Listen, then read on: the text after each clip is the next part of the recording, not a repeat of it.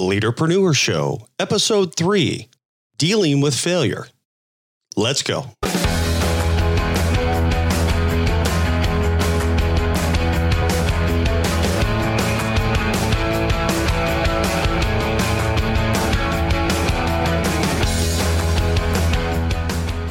Welcome back to the Leaderpreneur Show. I'm with my great and good friend, Michael Tanner.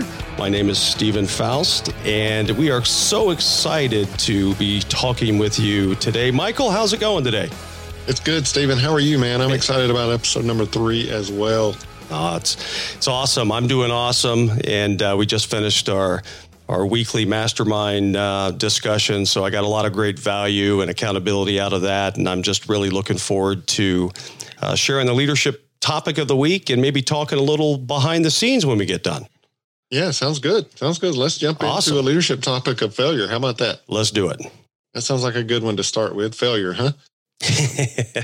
Yeah, failure. It's funny. Failure is such a negative word in our language, but it doesn't always have to mean that when it comes to business, though.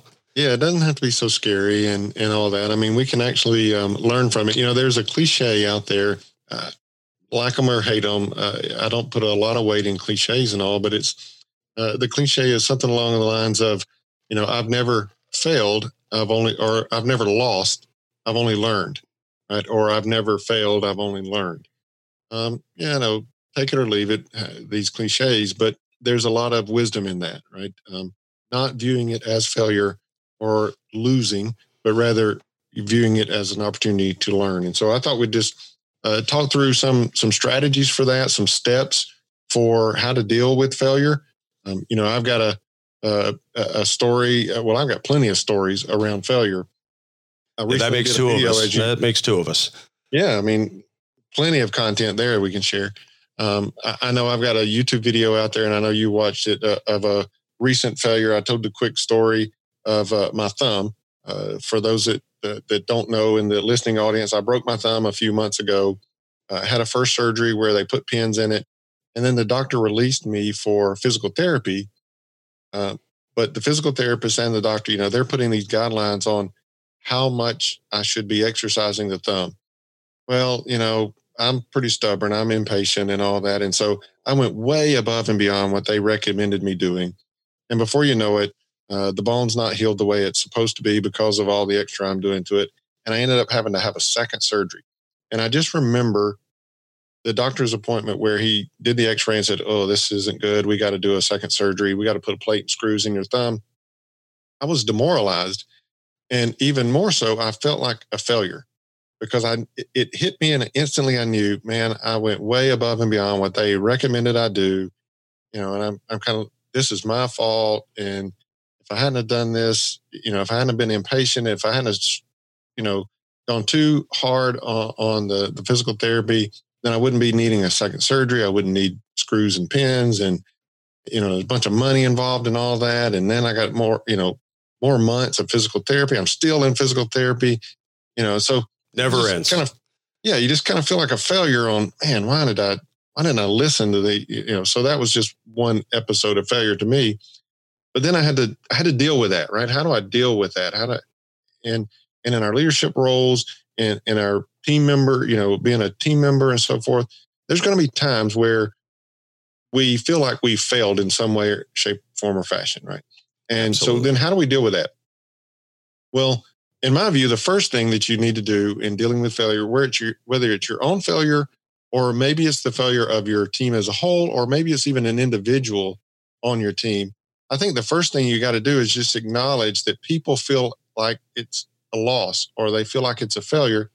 So to some degree, you've got to grieve that, right? You've got to allow some type of time or activity to just acknowledge, okay, we didn't hit the goal here, or we're late with this project, or whatever it might be, right? Whatever is making you feel like a failure, there's got to be some time of period there where you just acknowledge it and you just allow yourself or maybe others to just grieve the fact that, all right, we messed up.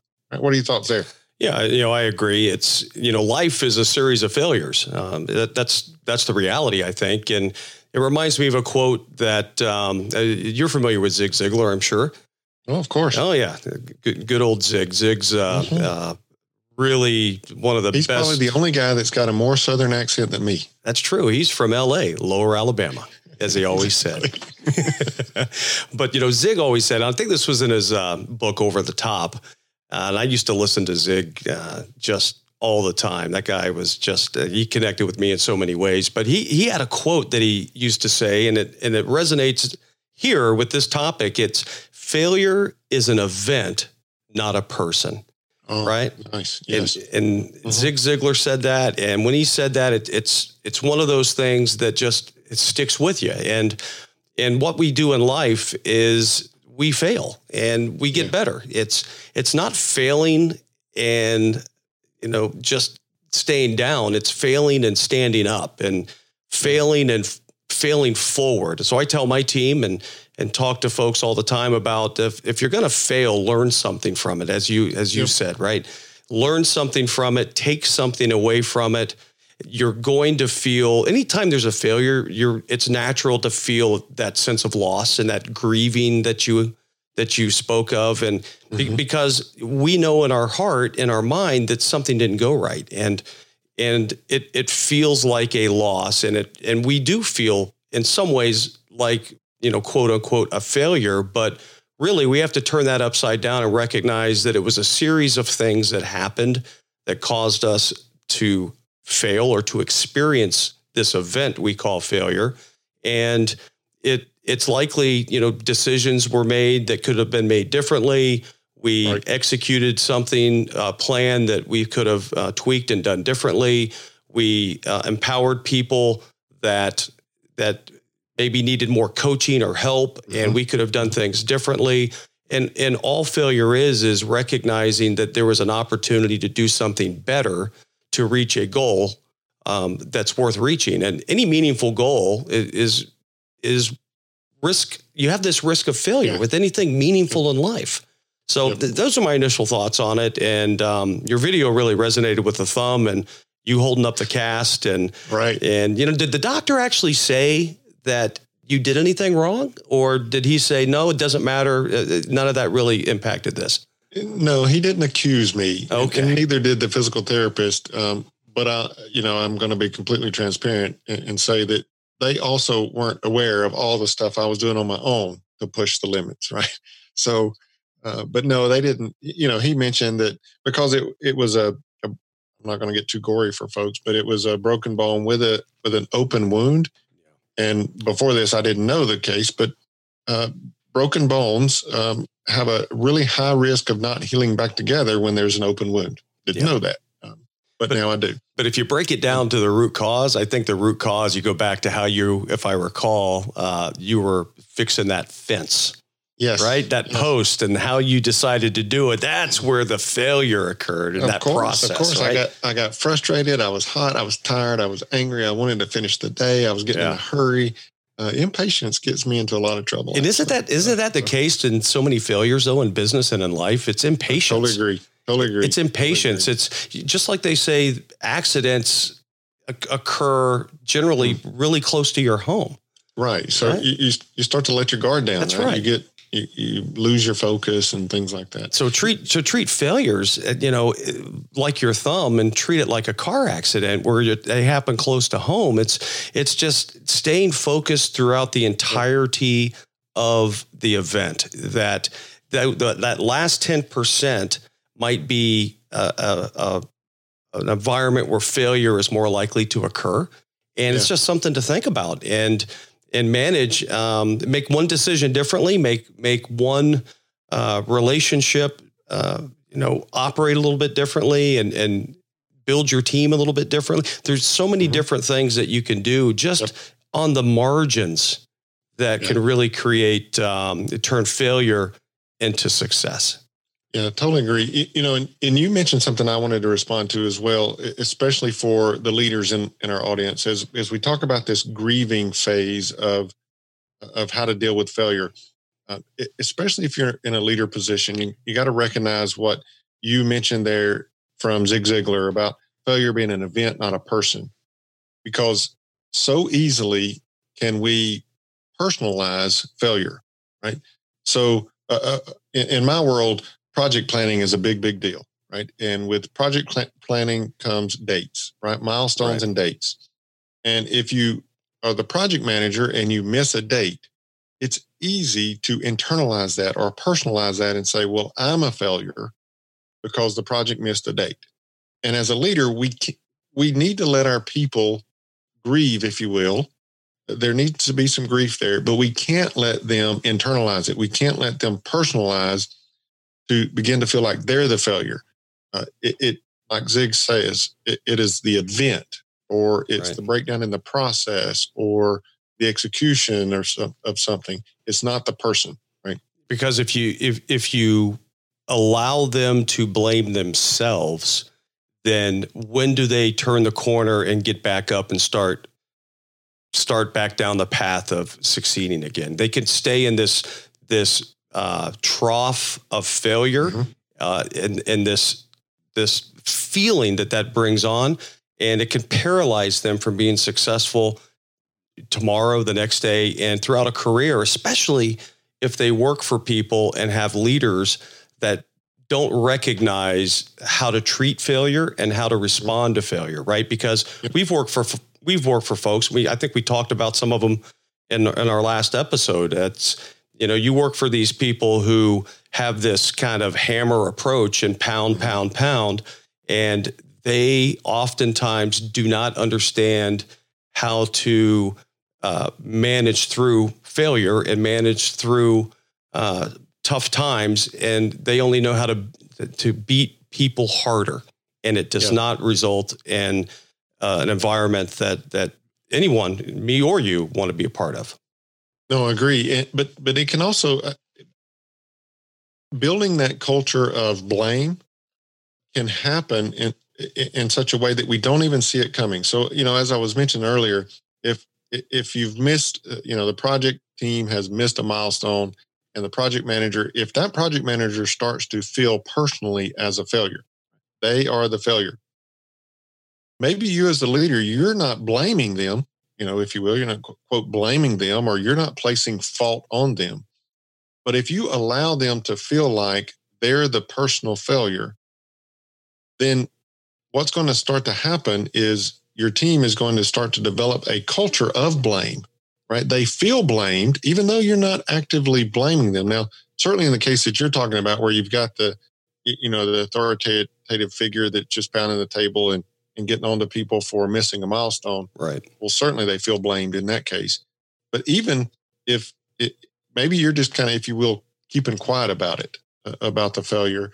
But if you allow your team members to internalize it and personalize it as if I'm a failure, then your team is going to develop this culture of blame, even though you're, as the leader, not truly blaming them. So that's why it's important to intentionally be on the lookout for and have intentional conversations. Like I do this all the time with my project managers when there's a milestone within the project, or even the end of the project is missed, the date's missed. We get aggressive about, well, how can we get the date back in, or how can we fix this, and so forth. But I'm intentional in those cases to have conversations with my project managers, say, look, this is not your fault, right? You can't put this on you personally. We as a team, we missed a milestone. We're going to recover from it as a team. We're going to do, right? So I have to be intentional about not allowing that project manager to personalize or internalize that failure, because they will build up in themselves this attitude or this feeling of, I'm always to blame every time we miss a milestone. And as a leader, you just can't let that happen. Yeah, you're right. Exactly right. And as a leader, that's part of our responsibility to make sure that we lead the team in a way that doesn't create that blame culture, right? So it's so important. It's an intentional, proactive thing that we have to do, right? A lot of leaders will just say, well, no, I don't blame anybody. Well, that's only half the equation. The other half of the equation is to intentionally and proactively communicate with your team to make sure they don't feel personally like they've a failure. Right. And that's where the connection and the relationships you have with your team, one-on-ones that you're doing on a regular basis. So folks really feel the connection to their leader and can talk about those things. It's making sure that there's clarity and what the goals are. It's all of these things that that lead to an opportunity for people to be successful. And then when things don't go as advertised, and hey, we live in a world where, we put targets out there and we're being aggressive and we're going after something big, and we're going to fall short on occasion. And we need to understand why. So the best way to understand why is to have that connection and engagement with the team, because the team understands best why things have not happened. And for us to try to fill in those gaps as a leader without their input, we're just doomed to fail ourselves that way. So I agree. Well, so let's get to step number 2. Otherwise, we're going to run completely out of time here. But that was a great coverage of the grieving process there. But the second thing, and we've alluded to it a couple of times here just in our conversation, is we've got to learn from this, right? So, again, in my case where we have a project and we've missed a milestone, we oftentimes we focus on, well, how can we get the project back on course, or how can we recover the next milestone, or whatever it might be, as a team, how can we come together, get this project back on track? But if we're not intentional, we'll fail to, in a retrospective manner, learn from why did we miss the milestone to start with, right? So we got to be really, really intentional and purposeful about taking the time to pause and think about, and what did we learn through this failure, right? Thoughts there? Yeah. Failure without learning something is just kind of the worst thing, right? It's you go through this pain, this grief, this setback, and if you don't learn something to apply differently in the next time this happens or something similar happens, you're doing yourself and your team a real disservice. So it's not about if failure occurs, it's when failure occurs. Stand up, dust yourself off, take something from the experience, apply it differently next time, and get and experience a different outcome. Now, the key is, and I think we would agree, that you can't make the same mistake over and over again, right? You got to learn. Right. And I think some people get caught up in, hey, it's okay to fail. And, my boss tells me, my leader tells me, oh, it's okay to be, to fail on this. And then they go out and they fail on the same thing over and over again. That's sloppy. That's different. Totally agree. I have a saying there, and I think I made this one up. I don't think this is one that I heard and just reused, but I have a saying regarding that, and it is, make sure the mistakes you make today are new ones. Absolutely. Make sure the mistakes you make today are new ones. I tell that to my team all the time. And again, as a part of that, I'm saying, I understand we're going to make mistakes and they're okay, but learn from them such that tomorrow you're not making the same mistake. Exactly what you were just alluding to, and to go back to the Zig Ziglar statement you used earlier, and just a take of that is the event that he talks about, it really only becomes a true failure if you don't learn from it, right, in some way, right? So, it's just an event. And the only way to make it a true failure is if we don't learn from it in some way. No, agreed. And again, much like the not letting people take on the personal grief, we got to be intentional about, taking the time to pause and look back on the event and say, well, what went wrong? Or what did we not know? Or what did we forget about, or whatever it might be, and we got to be really, really intentional about that. Because like I said, for me, again, in the scope of a project, we really focus in on, well, how can we recover? And we get really, really busy about recovering the project schedule. But if we're not careful, we'll totally overlook, well, right here, right now, in the heat of the moment, if you will, we need to think about that milestone miss. And, what do we need to correct? Right. So do it in the heat of the moment, do it right then, and do it intentionally and purposeful. Don't forget about it. Right. Yeah. You got to learn from it. Absolutely. And when you have a team, when you lead a team that understands that failure is an event, not a person. And when you have a team that recognizes that they have a leader who supports them learning through failure, learning by failure, your team becomes less uptight. Your team becomes less tense and stressed, and they can loosen up and then really get the true capabilities that they have out there, and can really take it to another level of performance as well. Totally agree. Well, and so let me share. I've got a third step, if you will, Yeah, sure. that I like to add to this. Now we could easily stop there, right? Acknowledge and grieve the loss or the failure, and then just learn from it. We could easily stop there, but especially in the context of a team, I really like to add this third step of teach what you've learned. Okay, especially in the context of a team, if we don't, well, two things. When I learn enough about something that I can teach it, I know I really, really know it when I can teach it. But second, the rest of your team doesn't benefit from your learning if you don't share it, right? So yeah, you feel bummed out, you grieve a little bit that you missed a milestone, you do a retrospective on it, and you come up with some things that you know you should do better or differently next time. But then if you just keep that to yourself, what's to say that the team member next to you isn't going to make the exact same mistake tomorrow? Yep. Nothing is going to prevent that if you don't teach it. So I like to put that third step there of you got to share this with others. Now, a lot of folks get really, really, they get wigged out by this idea because, again, this starts to feel personal. I'm airing my dirty laundry, if you will, or I'm telling people about my failure. So again, you can't, if you let people internalize it and personalize it in that first step, you can almost guarantee they're not going to do this third step of teaching it, because then it feels like I'm airing my own dirty laundry. I'm a failure and I'm going to tell the rest of my team about it. Yeah. It just won't happen if that first step wasn't handled properly. Yeah, it's such an important, aspect of this and that component of teaching or coaching and sharing, because you got to pay it forward, right? You got to teach. You got to teach not only your team. You got to get that out there in the organization, because it's a culture of learning that when people learn through failing and learn that it's not this evil, negative thing, that the organization as a large group can begin to see success that they've never seen before. And it's don't keep it, if you're a leader out there and you have a team that you've got honed in and they understand this concept and they recognize the value of failing the right way and learning from it and not repeating those failures.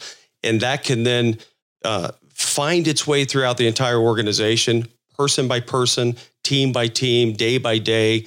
The organization will begin to achieve things that it could never think of achieving in the past. And that's the way I view that as well. Totally agree. That's awesome. Okay.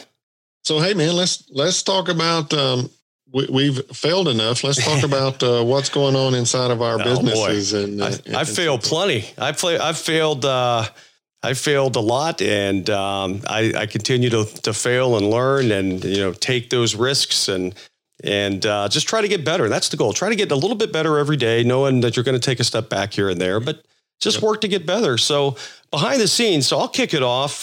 For me, last week, we talked a little bit about my self-accountability. And that's the type of accountability we learned that we can have, is only be accountable to ourselves, right? We learned that in another discussion. But my accountability around my email list. So we talked a bit about that. And I think I had 17 I discussed last week, and I went in and checked that. And I think that number was a little lower than what I actually had, but I am at 25 right now. And that does include my dog and my family and everybody else. So, I stipulate that, but 25 is better than 0. And you said it last week. And if you had 25 people sitting in your living room, right, just think of the impact that would have and the message that you could share. So when you put it into that perspective, it's not 0. It feels significant. No way, it's not 0. I hope you got a big living room and lots of extra chairs. 25 people in my house that might be tough. A little bit. That'd be a big food bill. That'd be a big buffet or something. I don't know, but it's something we try to get. I try to get a lot better at is more consistency around my email list. What about you? How's your email list looking? Well, unfortunately, mine didn't go up any this week. In fact, it went down 1. So we talked about that. So I've got some broadcast emails going out for a career advancement video series that I'm offering, and I had someone that I guess feels like they don't need career advancement or certainly don't need these emails from me on a consistent basis. So they opted out. Perfectly fine. I'm good with that. As we talked, you and I talked about that earlier, you mentioned, well, that's not an ideal audience member. That's right. And you're exactly right. Yeah. I think if you, and a lot of people do this because I've heard about people doing this and people have told me about it. They get so personally, emotionally attached to their email list changes that it can paralyze you. So yeah, it is. The email list is what it is. And if you're going to have the right people on there, and if they don't want to be on there, that's cool. I mean, we still appreciate them and they can listen and learn, but if they don't want to be on our list, that's okay too. And no harm. Yeah, totally agree. And, to the extent of that ideal list of people on there, right? So what you and I are both trying to do is we're trying to provide value for those folks that are on the email list. And if the type of content and all that we're putting out there is not resonating with them, then we don't want to waste their time and waste, the inbox. You know this as well as I do. The inbox is a valuable piece of real estate. It sure is. And I don't want a bunch of junk in there. And I recognize my audience doesn't either. And so if the content we're sharing with them doesn't resonate, then I don't want it in their inbox any more than they want it in their inbox, right? And like I know you do this as well, but I protect my audience and my subscribers like they're family to me, right? And I'm not sharing those emails. I'm not. Those are like personal, direct relationships that I take very seriously and manage accordingly. Well, and tell me, based on what your comments last week of wanting to kind of build up your email list, and the fact that you and I both, we want to provide content that resonates with our audience and so forth. Tell me what are you giving to those opting into your email list? What kind of value are you trying to provide for them there? Yeah, that's a great question. I have a lead magnet out there that's, I'm in the aerospace industry, be it the repair and overhaul space or the manufacturing space. And I have a lead magnet out there called the MRO Leaders Guide. And MRO stands for Maintenance, Repair, and Overhaul. So it's you can think of it as the aftermarket side of the aerospace business, but it's a 4-step guide that talks about how to recover a poor performing R&O, repair and overhaul, aftermarket business, how to get an underperforming business performing well again, and then how to take that to even another level of success. So that's something I have out on Amazon as well. It's a completely free download. You can get it at aerospaceleader.com, or you can get it directly at mroleaderguide.com. So I do have a few ways to get that. And for me, in this email list discussion, that is something of value that I put together, that I wrote, that I'm giving in exchange for value back, which is an email address that we can stay connected on a go-forward basis. And this thing's a big, big deal. I mean, you didn't, I don't think you gave it credit there. Maybe you're just being humble, but this is not a little one-pager with 4 bullets on the 4 steps of this MRO process that you're talking about. I mean, this thing is a serious ebook, packed with tons of information. I'm not even in the aerospace industry, but I'm convinced these 4 steps will recover your MRO capabilities. So it's a good point. It's about a 25-page ebook that really it's 30 years of experience and living through this that kind of brought this together. It's going through kind of on our topic of failure, my failures through this, and what I've learned and how I've moved forward from these failures, and a lot of trial and error, and being in organizations that were full turnarounds and aftermarket groups and repair and overhaul businesses, and living through that on a firsthand basis and leading those organizations and figuring out what works and what doesn't work, now condensed and packed into this, what I think is a very succinct 4-step process that any aftermarket professional, aerospace aftermarket professional, leader, GM can take a look at, and immediately, with just within a day or two, start to implement these things and see some pretty substantial growth and improvement in their business. Yeah, definitely. It's good stuff, definitely. And so that's at mroleaderguide.com. You bet. That the listeners can find that. Yes, sir. Excellent. What about you? What do you have out there? So I've got a few things out there, a few little short video series. One's about leading effective meetings, and others about leading effective change and things like that. But right now, my primary lead magnet that I have available is, I guess I'll call it a reference guide. I put this together a number of months ago, but similar to you about your MRO guide, there is 30 years of experience. Well, I put together a lead magnet that is 20 different ways to advance your career, to learn leadership development and things like that. And it's meant to be a reference guide. So over the years, I've collected a number of different resources and a number of different methods.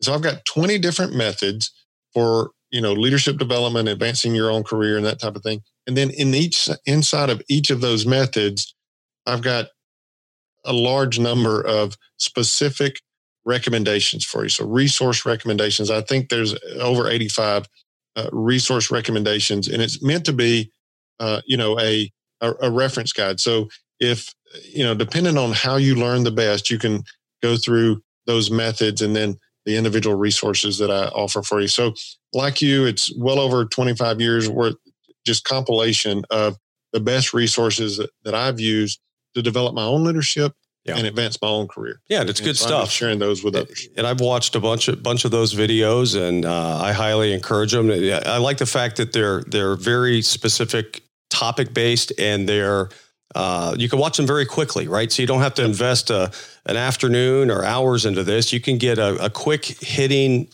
lesson or some information and experience provided to you in just a few minutes. So it's easy to consume, and it's readily available, which the fact that, and it's interesting because you're using a video lead magnet. I'm using a written lead magnet. Right. There's no right or wrong necessarily. It's just different ways of doing it. And, thinking about just going forward and different lead magnets, I'm thinking about the videos as well. And that's, I think, my feedback to folks, and I'm certainly going through this personally, is a lot of trial and error, right? I mean, I don't certainly have a degree in lead magnetology, but a lot of it's trial and error and seeing what works out there with other people and asking questions and just seeing what sticks and just making the connection. And that's what we're doing with this podcast.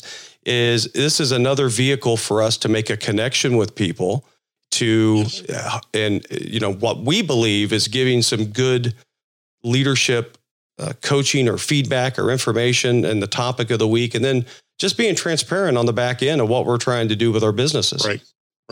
And that's the key there is everyone learns differently, or everyone engages with content differently.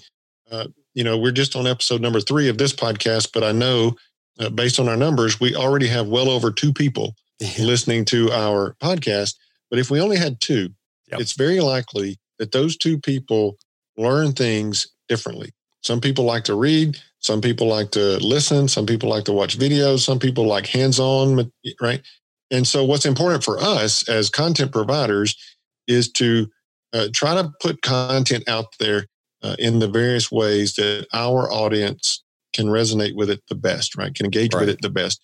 Some of them it's going to be video, some of them it's going to be reading and so forth. And so as content providers, we've just got to try to provide it in a way that we know will resonate with our audience. So some of it's written, some of it's video.